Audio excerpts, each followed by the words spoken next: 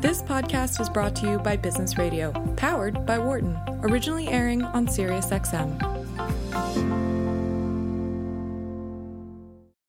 From the campus of the University of Pennsylvania Wharton School, this is Women at Work on Business Radio. Here is your host, Laura Zarrow. Welcome to Women at Work and our weekly conversation about how we can get more women to join, stay, succeed, and lead in the workplace.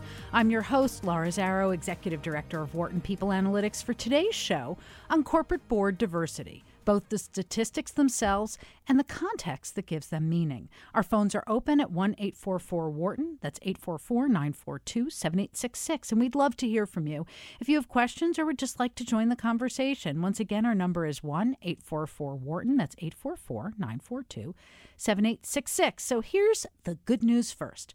A recent report by the Alliance for Board Diversity and Deloitte reveals that the number of women and minorities on boards at Fortune 500 companies is at an all-time high. In fact, well over half of Fortune 500 boards have reached diversity levels of at least 30% of women and minorities. That's progress, but the flip side is that means 70% of these boards are still white men. And the issues connected to board diversity are significant, including what motivates these changes and what actually contributes to them. Is the pipeline to board membership being strengthened? Not to mention the ever-critical factor of inclusivity. We'll be talking about all of this and more with someone who may very well be the most perfect person for this conversation. Deb DeHaas is Vice Chairman and National Managing Partner of the Center for Board Effectiveness at Deloitte. She's here to discuss Missing Pieces, the report I just mentioned. But let me tell you a little more about her before we begin. In this current role, Deb leads Deloitte's boardroom programs that support corporate boards and directors in fulfilling their governance-related responsibilities. This follows her 6-year term as the Chief Inclusion Officer for Deloitte, where she drove Deloitte's strategy to not only recruit, develop, and promote a diverse workforce, but quite importantly, to foster an inclusive environment where all leaders thrive. Deb, welcome to Women at Work. Laura, thank you so much. It's such a pleasure to be with you here today, and I'm excited to talk about what I feel is a very important topic. Me too. So let's get to it. I want to start with a basic question. This report that's come out, what do the numbers tell us about the progress that's been made? What did you learn? Yeah, well, first of all, there has been progress, and you noted that earlier, and I think there are some things that we can be proud of and that we can celebrate. And certainly, as you mentioned, this report focuses on board leadership in both the Fortune 100 and the Fortune 500 companies. And so, as you mentioned, both Fortune 100 companies and Fortune 500 companies, as an overall group, have achieved their highest level of diversity. And in this case, where we're talking about diversity, we're thinking about it both from a gender perspective, but also tracking it from a race, ethnicity perspective. And this work that the Alliance for Board Diversity has undertaken, they started their work in 2004. We've been proud to be their partner for their last 2 reports in 2016 and 2018. And so, again, we've achieved the highest level of diversity in the Fortune 100. The Fortune 100 actually is more diverse than the Fortune 500. And I think a couple of things that are noteworthy. Certainly, one of the goals that the Alliance for Board Diversity established when this effort was initiated was to achieve 40% diversity. Okay, so that's the target. That's the target, and initially the hope was that could be accomplished by 2020. So obviously, just around the corner. And I think a couple of things that really do stand out. So, in the Fortune 500 companies, really terrific progress in those companies hitting that 40% diversity benchmark. In fact, the results nearly tripled in 2018, achieving 145 companies that had over 40% board diversity. And when you go back to 2012, that number was only 54. So that's, quite a significant increase. And again, getting close to a third of the Fortune 500 companies that have achieved that 40% board diversity. How was that 40% determined? Why is that the magic number? Well, sometimes you just have to pick a number, right, that's right. going to be something that's aspirational and that you can strive for. And, I think the feeling was, and I'm certain we'll talk about this a little bit more later on, that, 40%, again, for the combination of women and or diverse leaders in the boardroom gave enough critical mass of diversity that the power of that diversity could be most impactful. And certainly there's a lot of research that would suggest when you only have perhaps one person who's diverse, or maybe two, it's much more difficult for that diversity to be as impactful. Yeah, we've referred to them, and I think we learned this from the McKinsey report, as the onlys. You know, the people who are, they're the only ones like themselves in the room, so it makes it hard for their voices to be heard. So if I'm understanding you correctly, it's not that 40% is the maximum. It's that at 40%, you start to achieve the kind of diversity in the room that lets all of the voices make an impact. Yeah, absolutely. And, I think some things that are very positive. In fact, one of the things I mentioned earlier, but just to be very clear, the Fortune 100, which are, of course, then larger companies, are, in fact, more diverse than the Fortune 500. And one benchmark that I think is actually very noteworthy this year in the Fortune 100 companies is that there are 46 of the 100 companies in the Fortune 100 that have achieved 40% or more diversity. So it's almost half. Almost half. 10 have 50% or more, greater than 50%. And another thing that's fantastic is that 3/4 of the Fortune 100, 75 companies have achieved 30% or more. So, again, some really great progress I think we can be excited about, but there's always a but. Right. The pace has been definitely slower than we would hope, and I think there are clearly still some areas when you peel the numbers back that indicate that there's more work to do. Absolutely. And that's part of what I want to do on the show with you today is peel some of this back so that we can understand what the factors are behind this, what the experience, why this stuff matters, and what the experiences are for these people, and how we can understand it in a way that gives all of this meaning for us. Right. So I want to start by saying, why this difference between the Fortune 100 and the Fortune 500? Is scale and money a factor in this? That's such a great question. And, the answer has been a little bit difficult to understand. One of the things we did try to do in the research this year was to find positive correlation amongst the data. And the one thing that we did find, the strongest positive correlation with board diversity amongst the Fortune 500 list was, in fact, tenure on the Fortune 500 list. And I think that that's a dynamic list of companies.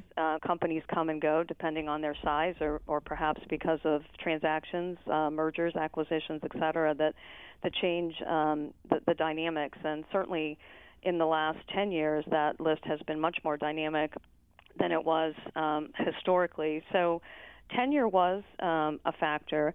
And I think, perhaps this is a bit anecdotal. I do feel that the companies who have are larger, many of those companies may have in fact been around longer, or perhaps they have a more global presence. They have global clients, customers, employees, and so I think perhaps part of this as well is that those companies have in fact recognized the importance and the value of bringing those diverse voices into their boardrooms.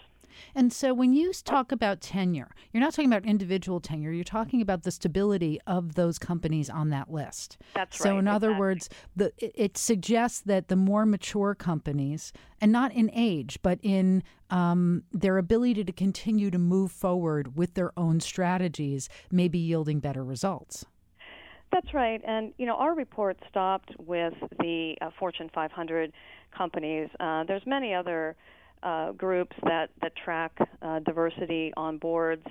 One group that I'll give a very powerful shout out to is Equilar, and they've been focused on the Russell 3000 companies, which, of course, goes much further down in terms of size into small and mid-cap companies. And that really reinforces that those companies that are smaller are, in fact, less diverse. And one thing that Equilar tracks actually quarterly is what they call their gender diversity index, and they track the number of companies with 0 women directors on their boards. And as of the third quarter of 2018, in fact, there were slightly over 500 of the Russell 3000, 504 companies that had boards with 0 women directors. Oh, my God. You would think it's a joke that you're tracking the 0 number, but it's real and it's important. It is real. And, I think one thing that is encouraging, again, is that there is progress. Our report is a bit unique because we do track both gender and race ethnicity, and I think clearly there's been more focus on gender diversity in the boardroom, and certainly I think our alliance and Deloitte believe both are very important, as well as more broad considerations around how you think about diversity, certainly generational diversity, diversity of experience, thought, perspective, et cetera. But gender is one that is getting, an increasing amount of attention, not just from organizations that perhaps have an interest in advancing diversity. Maybe it's the 30% Club, which has a goal of 30% women in the boardroom, or groups like Catalyst, Paradigm for Parity, again, the Alliance. But one thing that is a bit unique that has, I think, really started to change the landscape and is, in fact, I believe, having an impact on accelerating the pace of change is the interest that board diversity is receiving from outside investors. It's a very interesting point to see where all these the influences are coming from. Absolutely. This is Women at Work on Business Radio here on Sirius XM 132. I'm your host, Laura Zarrow, and my guest today is Deb DeHaas, who is Vice Chairman and National Managing Partner of the Center for Board Effectiveness at Deloitte. If at any point during the conversation you have a question or you want to join in the conversation, we'd love to hear from you. You can reach us at 1-844-WHARTON. That's 844-942-7866. Deb, I want to back up for a minute because you just shared a lot of important information with us, and I want to unpack it a little bit. And it's about the motivation to diversify, and particularly this difference between small and large companies. And why is it that larger companies are more diverse at the board level? Is it easier for them to do it? Are they getting more pressure? Is it from the outside investors that you just mentioned? Well, I think it's all of the above, and I do think, again, back to just to reinforce a point I made earlier, I do feel that, first of all, there is quantitative research by a variety of organizations, including organizations like Credit Suisse. Their research institute demonstrated that boards that had women involved outperformed comparable businesses with all male boards by 26% worldwide, and that was over a 6-year period. And as my grandmother would say, that turns into a lot of chocolate bars. It does. And, there's other studies that have looked at the fact that they've looked at things like having women on boards resulting in better risk oversight and having fewer instances of things like controversial business practices, et cetera. So there is both, I think, quantitative and qualitative data out there. But I do feel that this outside-in lens that's being applied, it's certainly focused on larger companies, but I think increasingly some of the largest investors, just because of the span of influence they have on both large, mid-cap, and small-cap companies, they're focused not just on the large companies, but on the smaller ones as well. And as a result, I think it will escalate the pace of change. So when you have outside factors shaping the board, how hard is it to move from diversity to inclusion. How do you connect the dots there so that you're not just putting people in the room to check a box, but you're actually creating a room that can function together? Yeah, I think that's such an important question, Laura. And you referenced earlier the role that I previously held at Deloitte, where I had the privilege of being our firm's first chief inclusion officer. And, when you look at our organization, along with many others, we've been focused on advancing women and diversity for many years. In fact, at Deloitte, we started this effort in the mid-1990s, and so we've been working on it for more than 25 years, and we're very proud of everything we've accomplished, but we still know we have a lot more work to do. But one of the things that we found and was impactful as we very intentionally shifted the conversation to include both diversity and inclusion was the importance of inclusion in driving engagement. In really, a phrase I like to use is that inclusion, in fact, unleashes the power of diversity. Mm-hmm. It's beautifully put. And one of the things that certainly I think we've seen is that, inclusion is, in fact, about how people feel.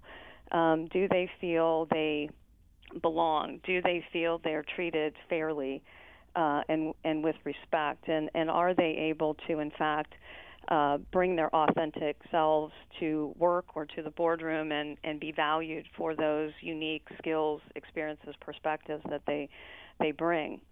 And so, I think in terms of driving an inclusive culture, whether it's at a company level or at a board level, it needs to happen on sort of two levels. It needs to be really driven by that tone at the top. Mm-hmm. Again, the board, executive leadership, and reinforcing why that's important. But then also extremely important is what are those behaviors and those traits of inclusive leaders, and how do they manifest itself in the behaviors that impact an individual employee on a day-to-day basis. And as you think about how most of us conduct our work on a day-to-day basis, again, whether it's in the boardroom or in whatever role we play inside an organization, we're impacted so much by our direct manager, by those members of our team. Mm-hmm. And so, the power of thinking about inclusion is how do you create an environment where those behaviors really do allow those diverse experiences, perspectives to come to the table. And again, boards and companies today, the pace of change is so fast. The need to be innovative and to be hopefully the disruptor versus the disruptee. Right. It's really important to bring a diverse set of experiences to help solve what we all know are very complicated problems. And speaking of those experiences and those problems, would you help make real for us? There are a lot of people, obviously, who sit on boards, know what boards do, but I also think there are a lot of listeners out there, and particularly young listeners, for whom these may be terms that they're familiar with, but they don't know what they really mean. Mm-hmm. What is a board member's collective and individual responsibility? And how do people, how do you develop those skills, and how do you get onto a board? Yeah. Well, let me try to break, because they're all... Those are big questions. and different questions. So let me just maybe start with sort of a basic level setting for those who may be a little less familiar with how does the role of the board differ from that of management. And again, there is a spectrum of which governance and board leadership can fall on, but I think a very fundamental difference is that, management is really tasked with running the day-to-day operations of the company, really being accountable for execution, for delivering strategy. And a very significant difference from the board is the board is really there in an oversight capacity. They don't manage. Mm-hmm. They are, in fact, oversight. And there is a line, I think, that has to be sort of determined where it is and needs to be some pretty clear understanding of, which side is management on and which side does the board sit on. And there are certainly things, whether it's strategy and culture, that they jointly share. But that oversight capacity really sits with the board. And there's a couple of terms that are often used, this importance of duty of care, and that really requires a director to perform his or her responsibilities with the care that a reasonably prudent person would exercise under similar circumstances, and the presumption they're going to be acting in an informed manner, and then the idea of duty of loyalty, and that's really requiring a board member in good faith to protect the interests of the companies and its key shareholders and stakeholders, and to refrain from doing anything that would injure or cause harm to the company. So the sort of duty of care, duty of loyalty are sort of very key tenets of board oversight. How do people get on boards, and what does the pipeline look like? Most boards have a fairly regimented process for how they think about the characteristics of board members that they need on their board.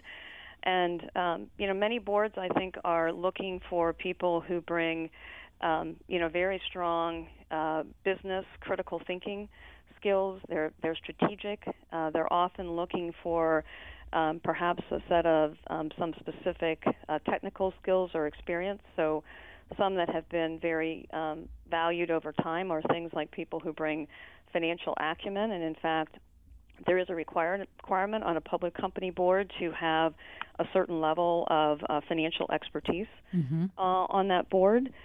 Certainly things like global experience, operational experience, and a skill set that's really highly valued today, and this will, I think, totally make sense when I say it, is given the pace of change and the impact of technology, looking for people who bring strong technology skills, perhaps experiences in technology-oriented companies or industries. Those are all skills that are highly sought after. And then the last thing I'll just say, again, I know a bit of a long-winded answer, but just try to address the three parts of the question.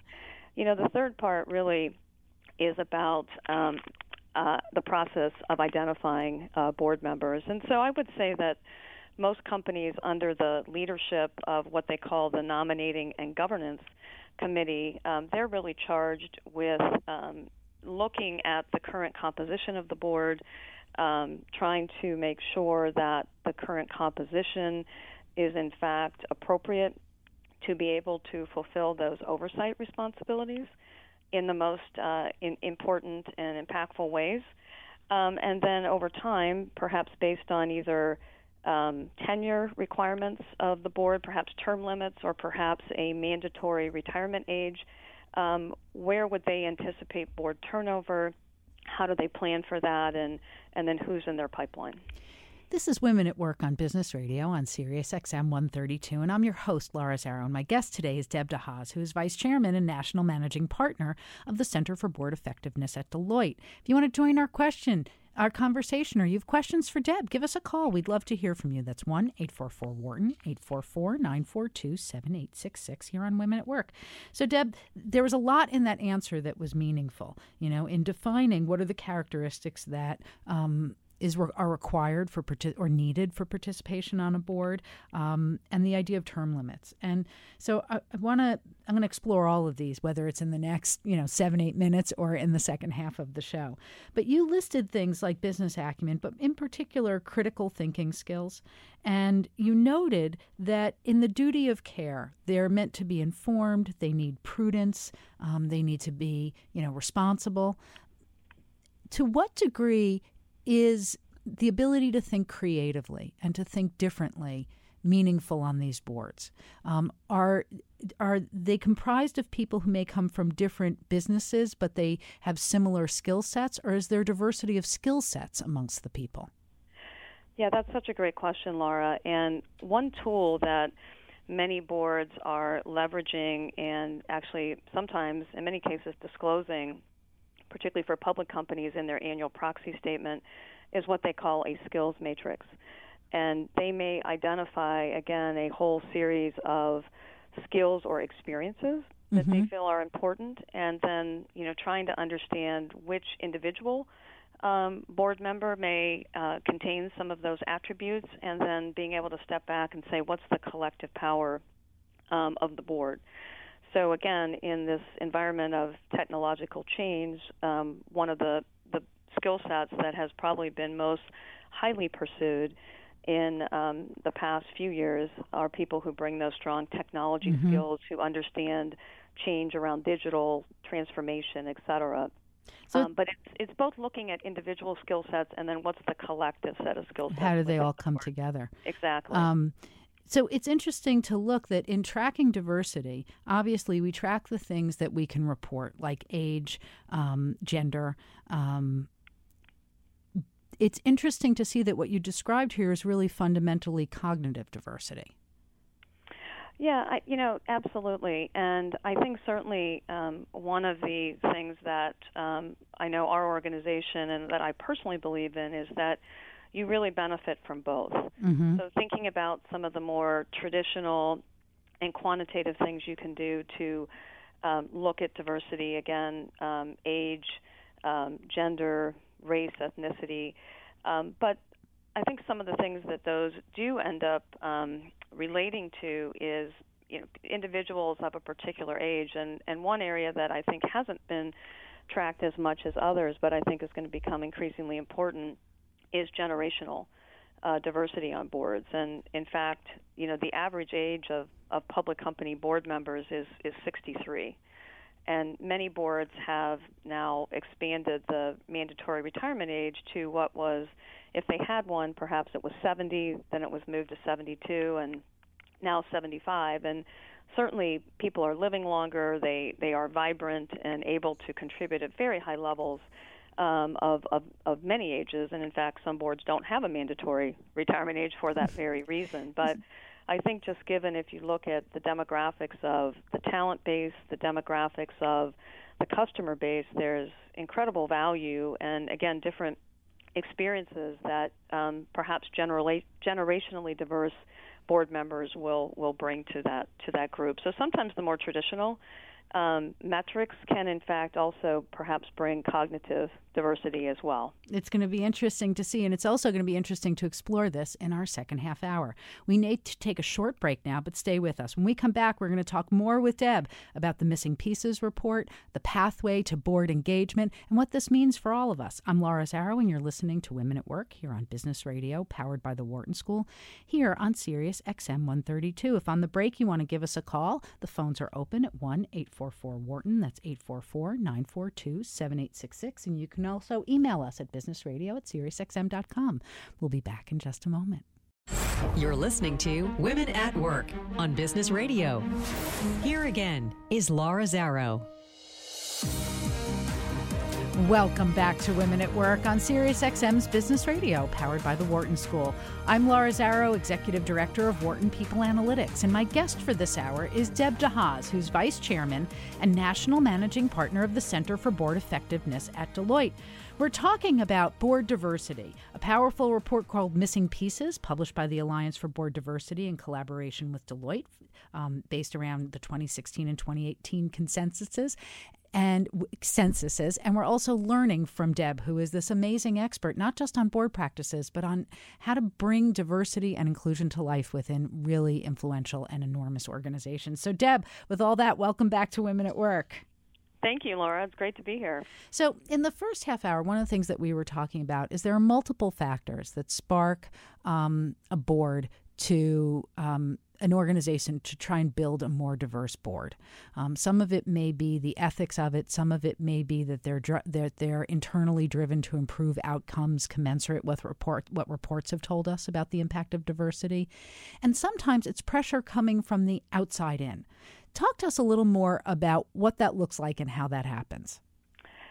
Yeah, I think one thing that's been noteworthy is, first of all, there's been a number of organizations that have been trying to promote diversity in the boardroom, and we mentioned a few of them earlier: Catalyst, 2020 Women on Boards, the 30% Club, Women Corporate Directors, so many organizations. But over the past few years, I think one significant shift has been how investors have begun to weigh into this particular topic. And some of the largest, most impactful investors in terms of the breadth of their ownership, including investors such as State Street, BlackRock, Vanguard, the New York City Comptroller, et cetera, have started to become very outspoken about their expectations of the companies that they invest in and their diversity on their boards. So you may recall, and obviously it's International Women's Week. In fact, 2 years ago this week, State Street launched the Fearless Girl and positioned that statue down on Wall Street, which I wished had stayed.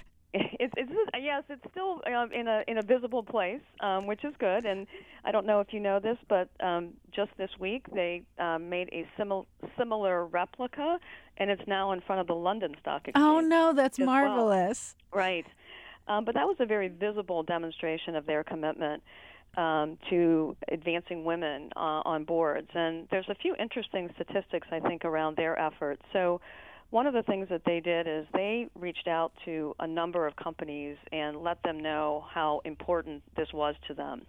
They made it clear that beginning in 2020, if companies did not have at least one woman on their board in the U.S., U.K., and Australia, they would vote against all members of the Nomination and Governance Committee.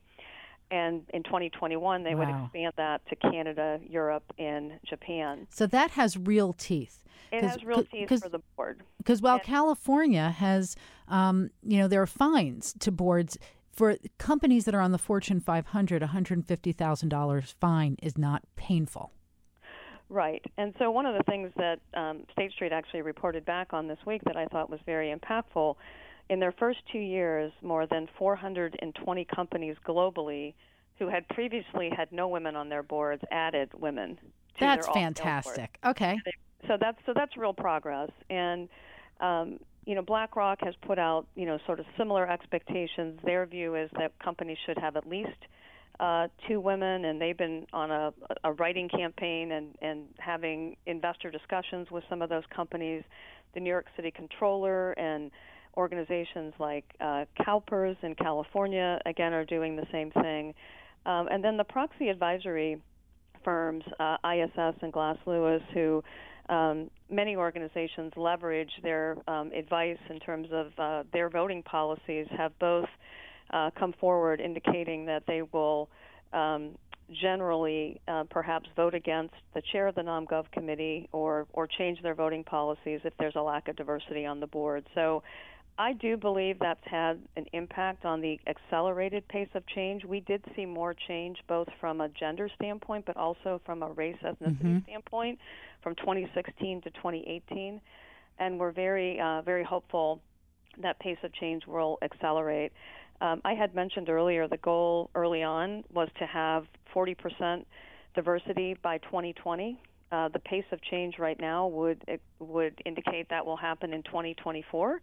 So not as quickly as was hoped, but perhaps that acceleration will move up that date if it continues. Well, at least it's within the life cycle of that fearless girl before she's a grown woman. There we go. Love that. So with this pressure to diversify boards coming from investors and affecting so many companies, now granted it's starting with one woman on each board, but it needs to grow from there. I can hear 2 different conversations going on. One is, thank goodness there are so many extraordinarily capable women who belong on boards. This should make a pathway for them. And the voice of people who say, I can't find enough women who are qualified to do this. Talk to me about the pipeline. How robust is it? How healthy is it? What are the holes in it? Well, first of all, I think we strongly believe at Deloitte that there is a robust pipeline of qualified directors who encompass people of all sorts of different backgrounds. And I think one thing that has impacted board diversity for a long time is that the most important characteristic that was pursued historically was looking for someone who was either a current or a former CEO. And as you know, there's just been very limited diversity, both from a gender and a race ethnicity perspective. Right, that's going to preclude, that right there is going to preclude so much talent from making its way onto a board. Exactly. So what we've really seen in the last 5+ years is a widening of the aperture in terms of the skills and experience that are being looked at. And, one of the things that we've been very focused on at Deloitte is helping to build what we would call board-ready candidates. And we've been executing a variety of programs focused on helping to prepare both men and women for board service. And just a few statistics that we're excited about. In the last year alone, we had over 1,000 individuals who went through some of our board-ready programs across the country, of which 80% were women and diverse leaders. And we've been doing this now for several years, and it's probably 2.5 times that in terms of the total numbers. So we do think there are a number of candidates out there. It's just perhaps people don't know how to access them.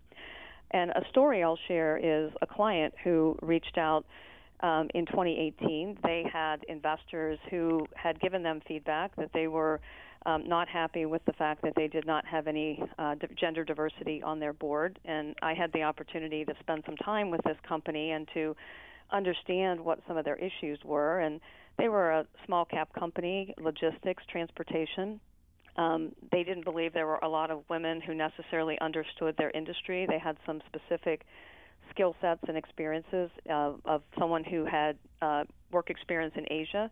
And we were able to leverage our network of individuals that we've gotten to know, and we provided them with a group of candidates that we felt were board ready and met their criteria. And it was very exciting a few months later where they were able to find a fantastic woman who had worked at a very large and significant Fortune 20 company who fit exactly what they were looking for. So I think those people are out there. It's just leveraging different networks to find them.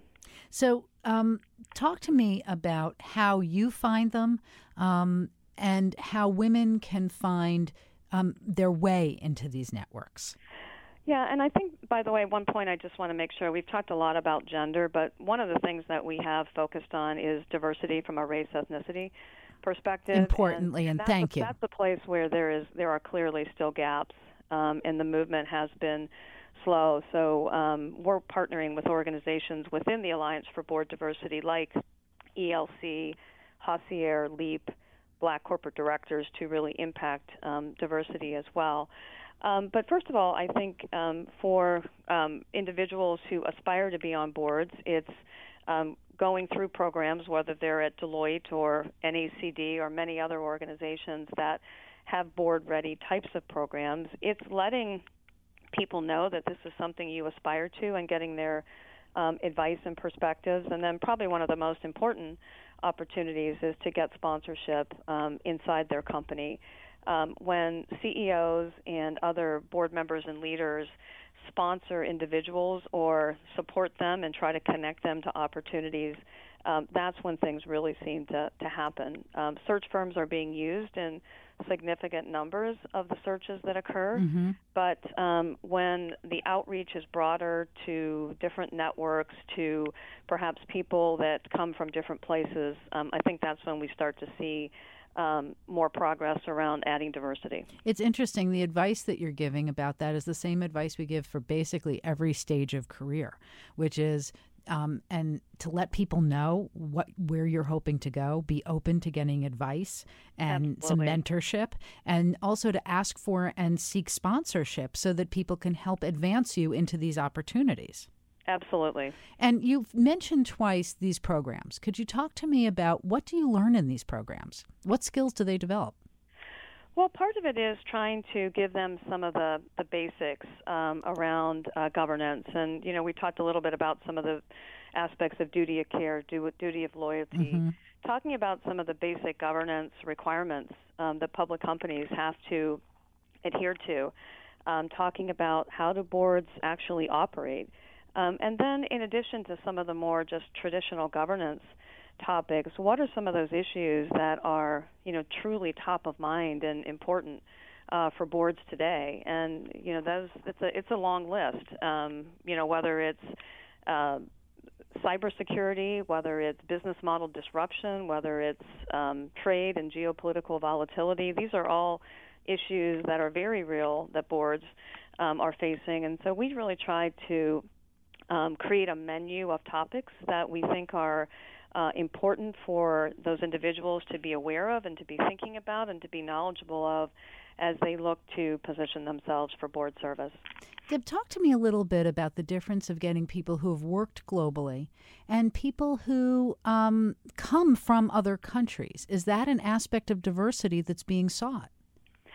I would say absolutely, and certainly there's a number of individuals from the U.S. who sit on boards that are outside the U.S., but I think increasingly U.S. boards are looking for individuals who have unique and impactful global experience. Obviously, there's lots of different ways to achieve that, but in this world that continues to be increasingly connected, where we know that markets are going to continue to evolve, I think that international experience and that cultural awareness are skill sets that are highly sought after.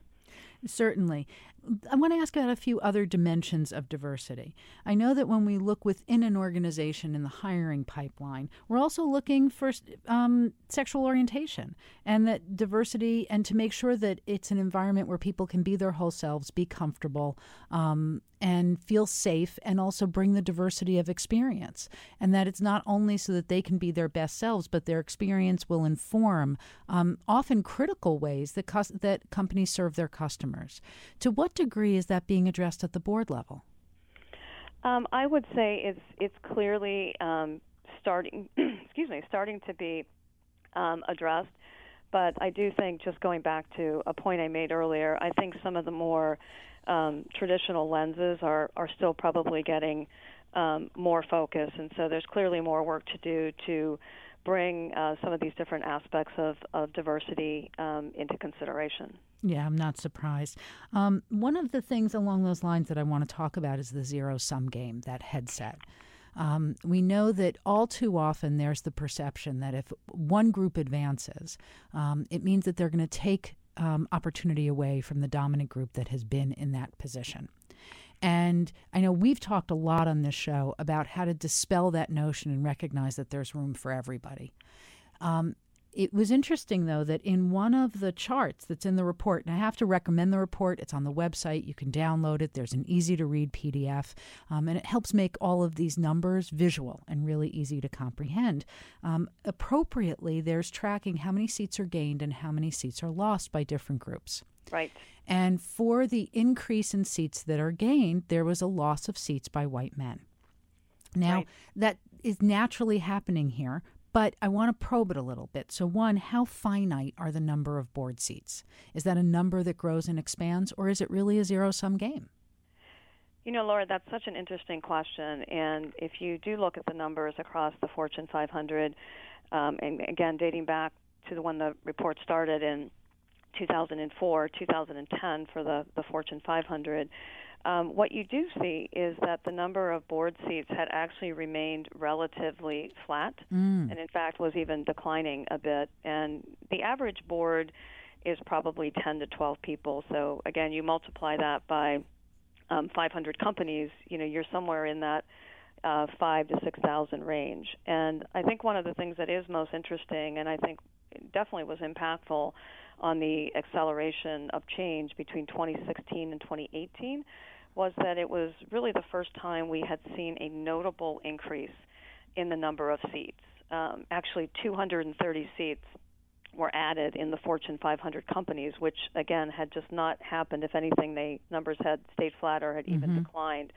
And so I think what was very positive about that was that much of the change really resulted in both first-time board members and board members who were, in fact, more diverse than they had been historically. So the loss in terms of, in this case, Caucasian men, there was a loss in total seats, but it was much smaller than it had been in the past. And so I think that actually was impactful in terms of creating more capacity to add diversity to these boards by the fact that they did add seats. And also probably easing the pain a little bit.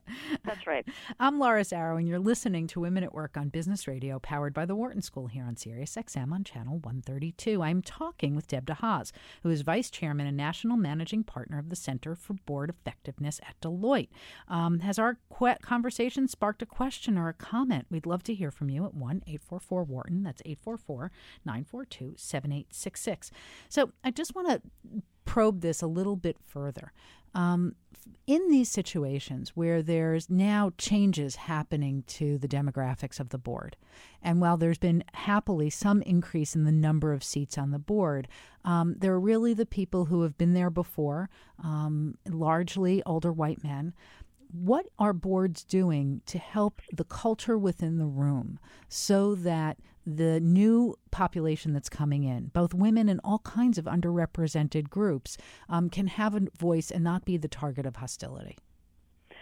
That's such an important question, and I do see boards spending a lot of time really trying to think about how do we make this a high-performing team. I mean, that's really what you're aspiring to do as a board, is to have it be a high-performing team so they can truly add the most value to the company and its shareholders and stakeholders, and really exercise those critical oversight responsibilities. So first of all, most boards go through a very robust onboarding process for a new board member. They have a chance to meet with key members of management. They have a chance to get out and to really understand the business, perhaps visit spread out locations or offices around the world to get to know the culture. And then increasingly, I'm seeing that boards are identifying a bit of a mentor relationship on the board. I know that's something that we employed very effectively at our board at Deloitte, and also on some of the nonprofit boards. I'm a trustee at Northwestern University. We've leveraged that for many years, and that's a very helpful thing. One of the things we want these board members to do is to get their voice as quickly as possible, so that we're really leveraging their expertise and the value they bring as quickly as we can. And I think the other thing that mentoring relationship can do very real time is to, help them sort of understand what's the board culture. Are there some do's and don'ts? In any team, there's some norms, and what norms should they know about? What norms can be challenged? How can they find their voice? And then oftentimes giving them very real feedback right after a board meeting to indicate how they can be even more impactful in the boardroom.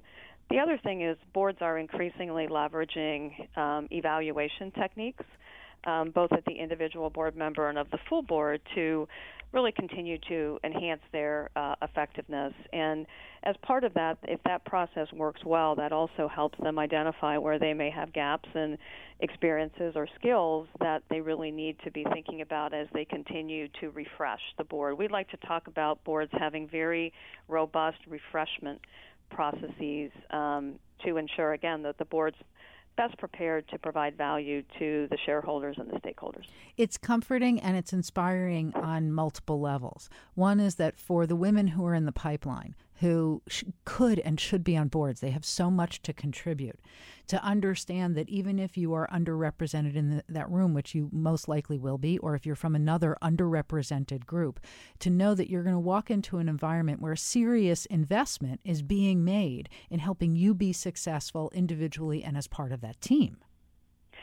Absolutely, and that's where I think some of the leadership roles on the board are so important. I mean, ultimately, either the board chairman or the presiding or lead director, they play such a key role in, again, facilitating the dialogue to ensure that it's going to be most impactful. And that also happens at the committee level as well. And one of the things we do track in our report that I think provides hope is that some of those key leadership roles are continuing to become more diverse as well.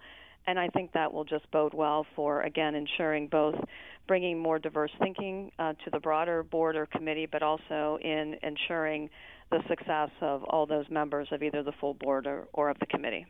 I want to dial into you now and how you actually found your voice so that you could be impactful. How did you wind up in this line of work?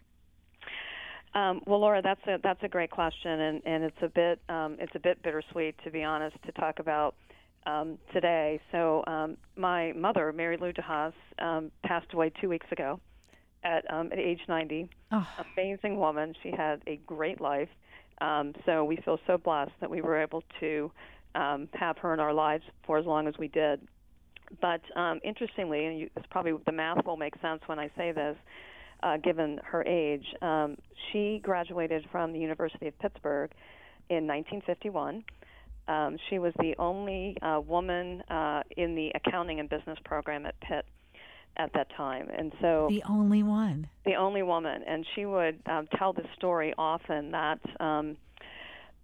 she had a professor, and back in the day, apparently they had what they called drop cards that were physical cards, and that's what you did to drop a class. And so she would walk into her accounting course, and this one professor would say to her, Mary Lou, here's your drop card, because I'm sure you're going to drop out, because this is a field for men. You can't possibly cut it in this profession. Well, my mom was a very determined woman, and I think, if anything, this made her more determined to find her path to success.